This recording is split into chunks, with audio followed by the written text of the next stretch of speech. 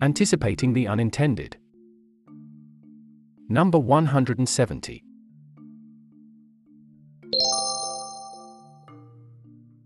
India Policy Watch. Why is UBI back again? Insights on burning policy issues in India. The Universal Basic Income (UBI) proposal made it to last week's policy headlines. The occasion was the release of a report commissioned by the Economic Advisory Council to the Prime Minister.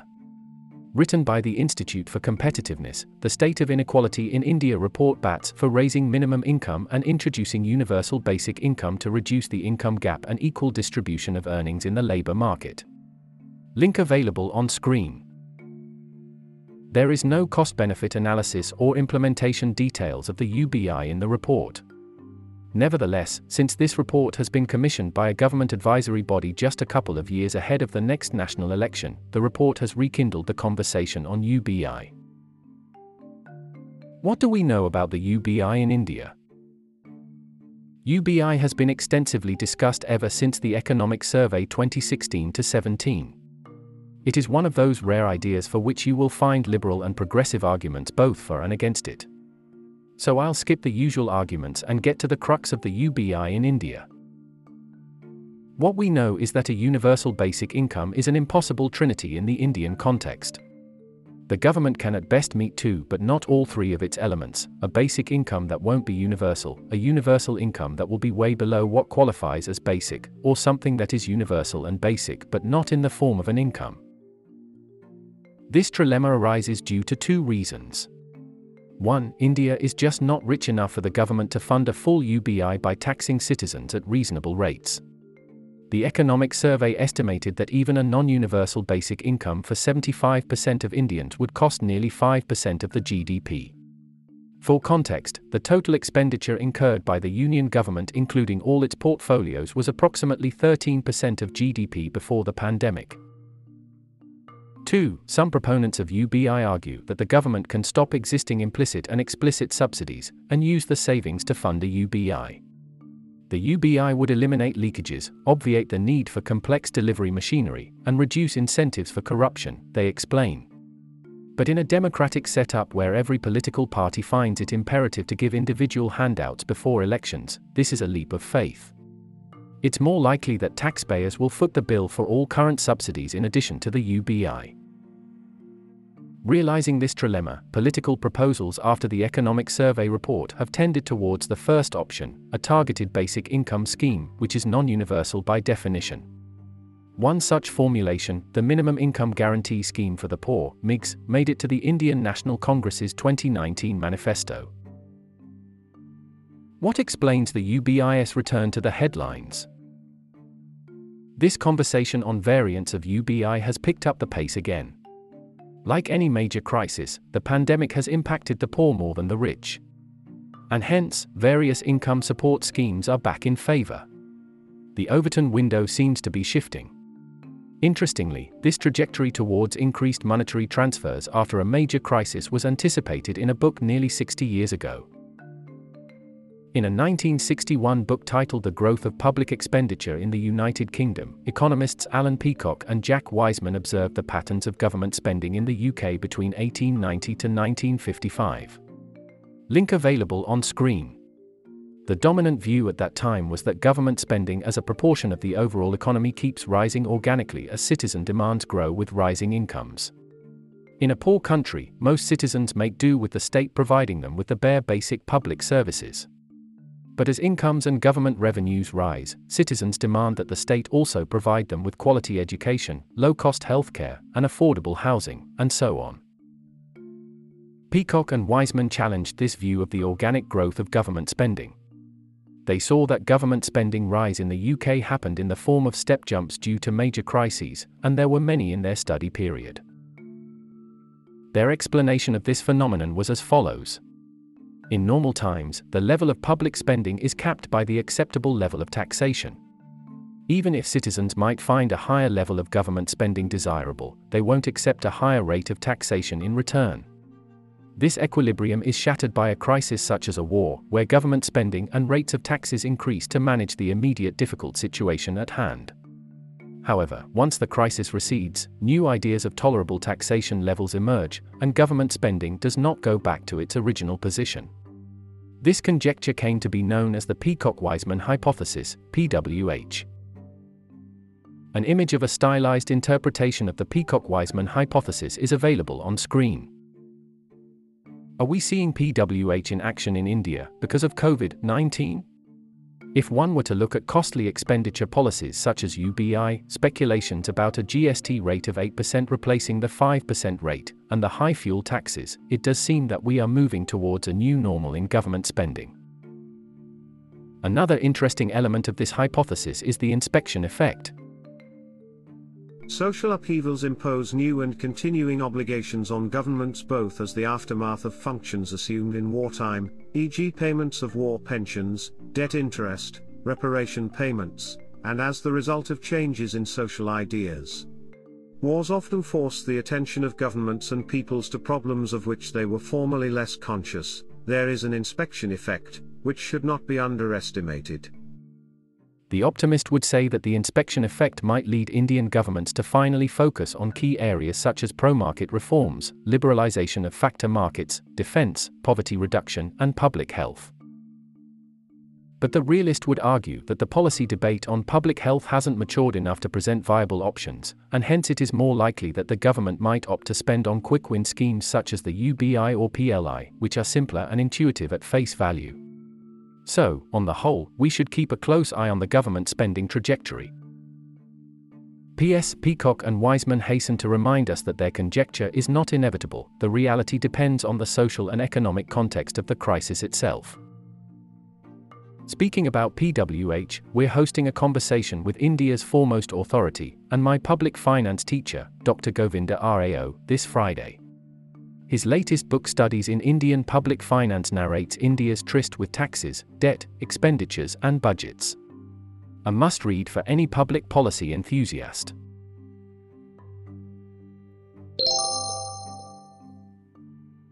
Global Policy Watch Number 1. Axel Lagenhufvud on his tribe. Global policy issues relevant to India. The Econ tribe occupies a vast territory in the far north. Their land appears bleak and dismal to the outsider, and traveling through it makes for rough sledding, but the Econ, through a long period of adaptation, have learned to wrest a living of sorts from it. They are not without some genuine and sometimes even fierce attachment to their ancestral grounds, and their young are brought up to feel contempt for the softer living in the warmer lands of their neighbors such as the Pulsis and the Sociogs. Despite a common genetical heritage, relations with these tribes are strained. The distrust and contempt that the average Econ feels for these neighbors being heartily reciprocated by the latter, and social intercourse with them is inhibited by numerous taboos. The extreme clannishness, not to say xenophobia, of the Econ makes life among them difficult and perhaps even somewhat dangerous for the outsider. This probably accounts for the fact that the Econ have so far not been systematically studied. Information about their social structure and ways of life is fragmentary, and not well validated. More research on this interesting tribe is badly needed. That's how the paper Life Among the Econ began in the September 1973 edition of Western Economic Journal. Link available on screen. Written by a young professor at UCLA, Axel Lagenhufvud, the paper was a humorous take on economists as a tribe written in the style of a field paper of an anthropologist.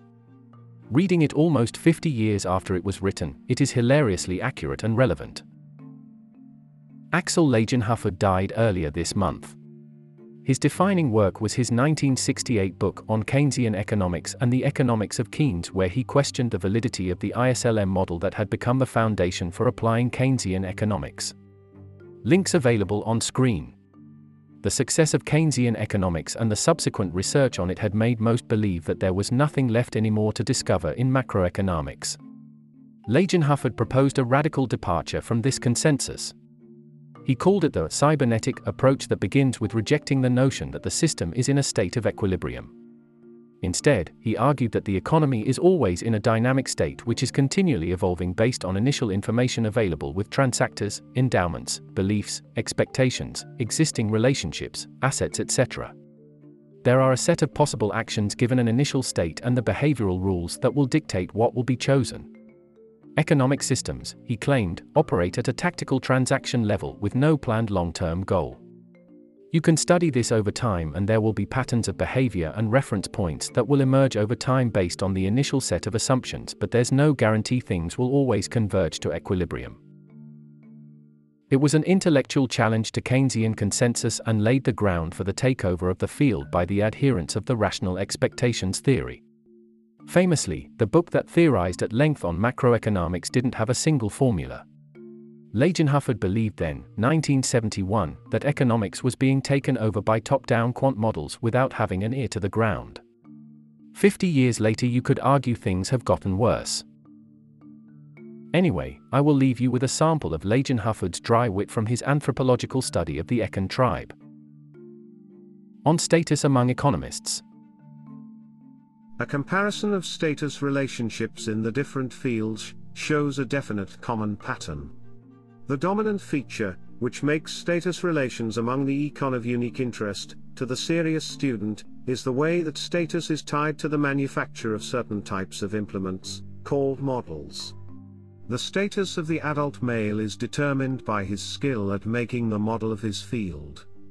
The facts, A, that the econ are highly status motivated, B, that status is only to be achieved by making models, and C, that most of these models seem to be of little or no practical use, probably accounts for the backwardness and abject cultural poverty of the tribe. Both the tight linkage between status in the tribe and model making, and the trend toward making models more for ceremonial than for practical purposes appear, moreover, to be fairly recent developments, something which has led many observers to express pessimism for the viability of the econ culture. On the primacy of models over everything else. While in origin the word model is simply a term for a concrete implement, looking at it only in these terms will blind the student to key aspects of econ social structure.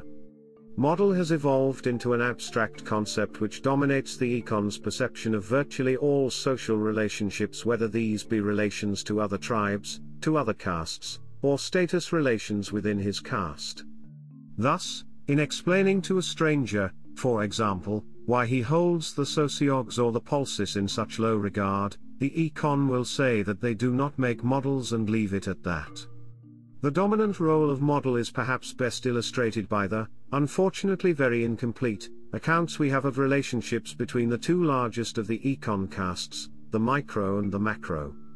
Each caste has a basic model of simple pattern, and the models made by individual members will be variations on the theme set by the basic model of the caste. Again, one finds that the econ define the social relationship, in this instance between two castes, in terms of the respective model. Thus if a micro-econ is asked why the micro do not intermarry with the macro, he will answer, they make a different model, or they do not know the micro-model. In this, moreover, he would be perfectly correct, but then neither, of course, would he know the macro-model. On the future of economics. It would be to fail in one's responsibility to the econ people to end this brief sketch of life in their society without a few words about their future. The prospect for the econ is bleak. Their social structure and culture should be studied now before it is gone forever. Even a superficial account of their immediate and most pressing problems reads like a veritable catalogue of the woes of primitive peoples in the present day and age. They are poor except for a tiny minority. Miserably poor. Their population growth rate is among the highest in the world. Their land is fairly rich, but much of the natural resources that are their birthright has been sold off to foreign interests for little more than a mess of pottage. Many of their young are turning to pot and message. In their poverty, they are not even saved from the problems of richer nations. Travelers tell of villages half buried in the refuse of unchecked model making and of the eyesores left on the once pastoral landscape by the random strip mining of the omeets. It is said that even their famous well springs of inspiration are now polluted. In the midst of their troubles, the econ remain as of old a proud and warlike race. But they seem entirely incapable of creative response to their problems. It is plain to see what is in store for them if they do not receive outside aid.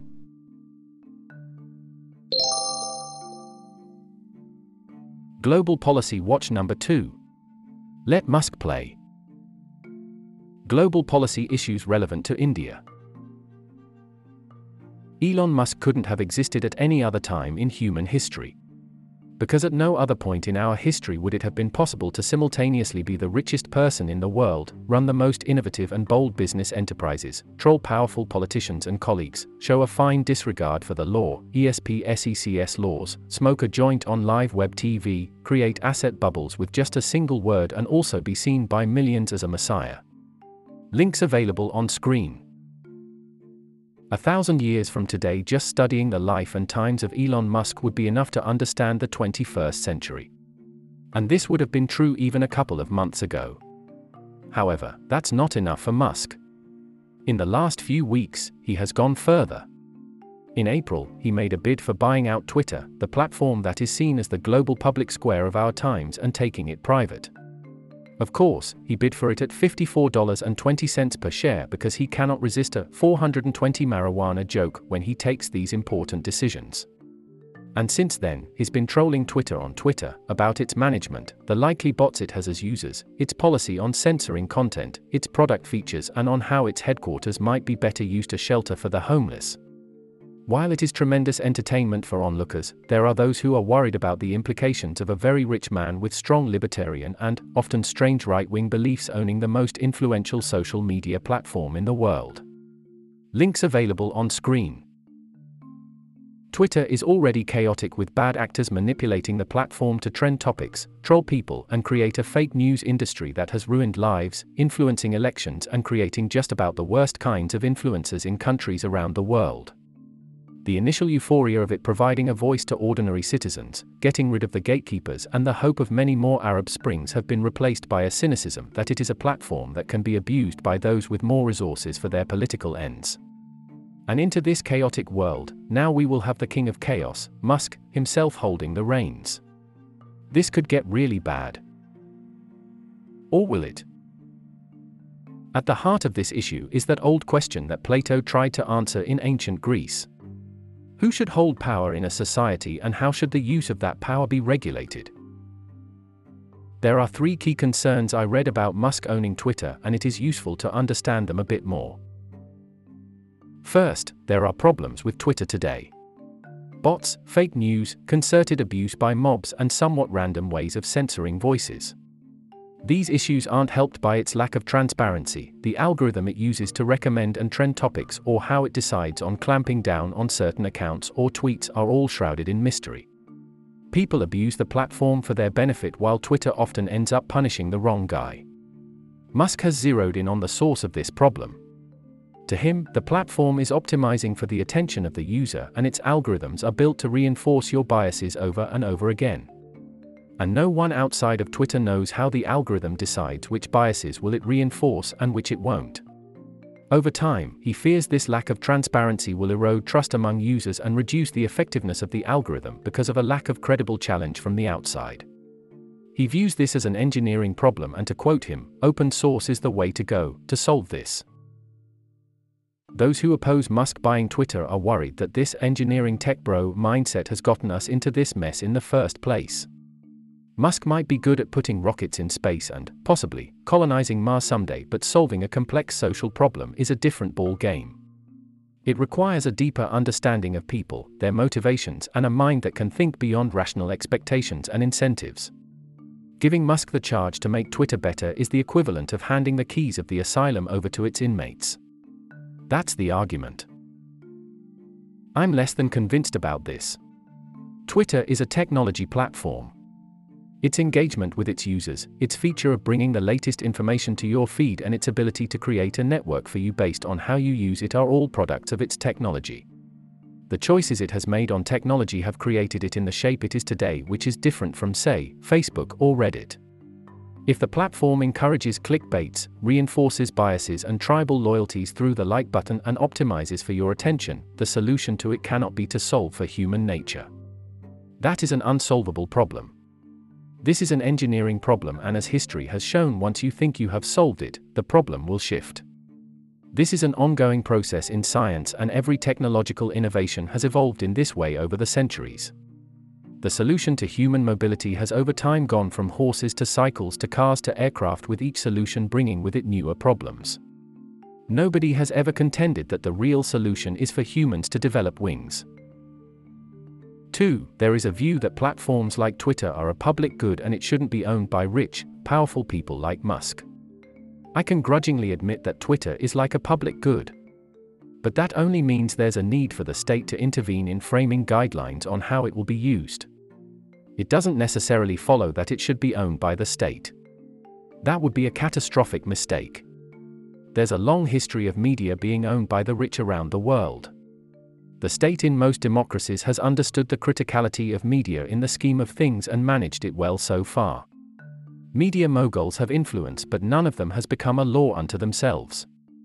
And the state has tried, but it has not managed to stifle free speech. We have been worried about this equilibrium for a long time.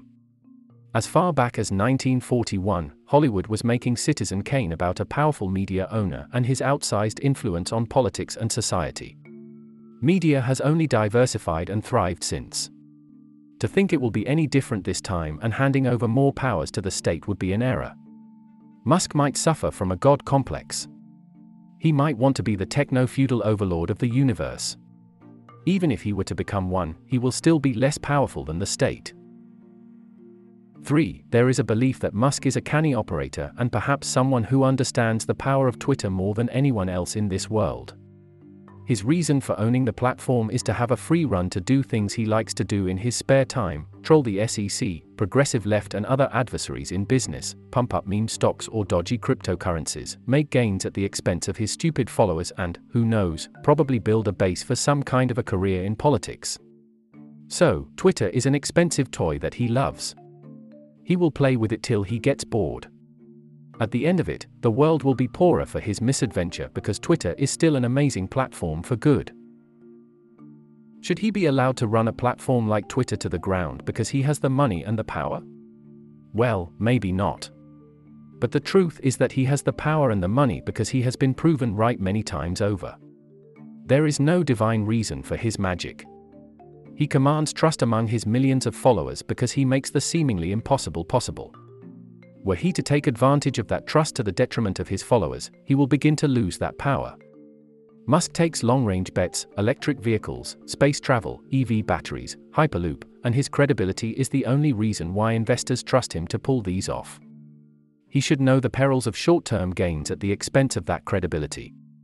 He will not take a punt on that. There are market failures that need attention in big tech and social media businesses. Elon Musk buying Twitter won't make this worse. These failures need policy interventions that regulate the market dominance and the information advantage these companies have. Those are the guardrails that the state and the regulators need to build. The Musk-Twitter drama is a sideshow.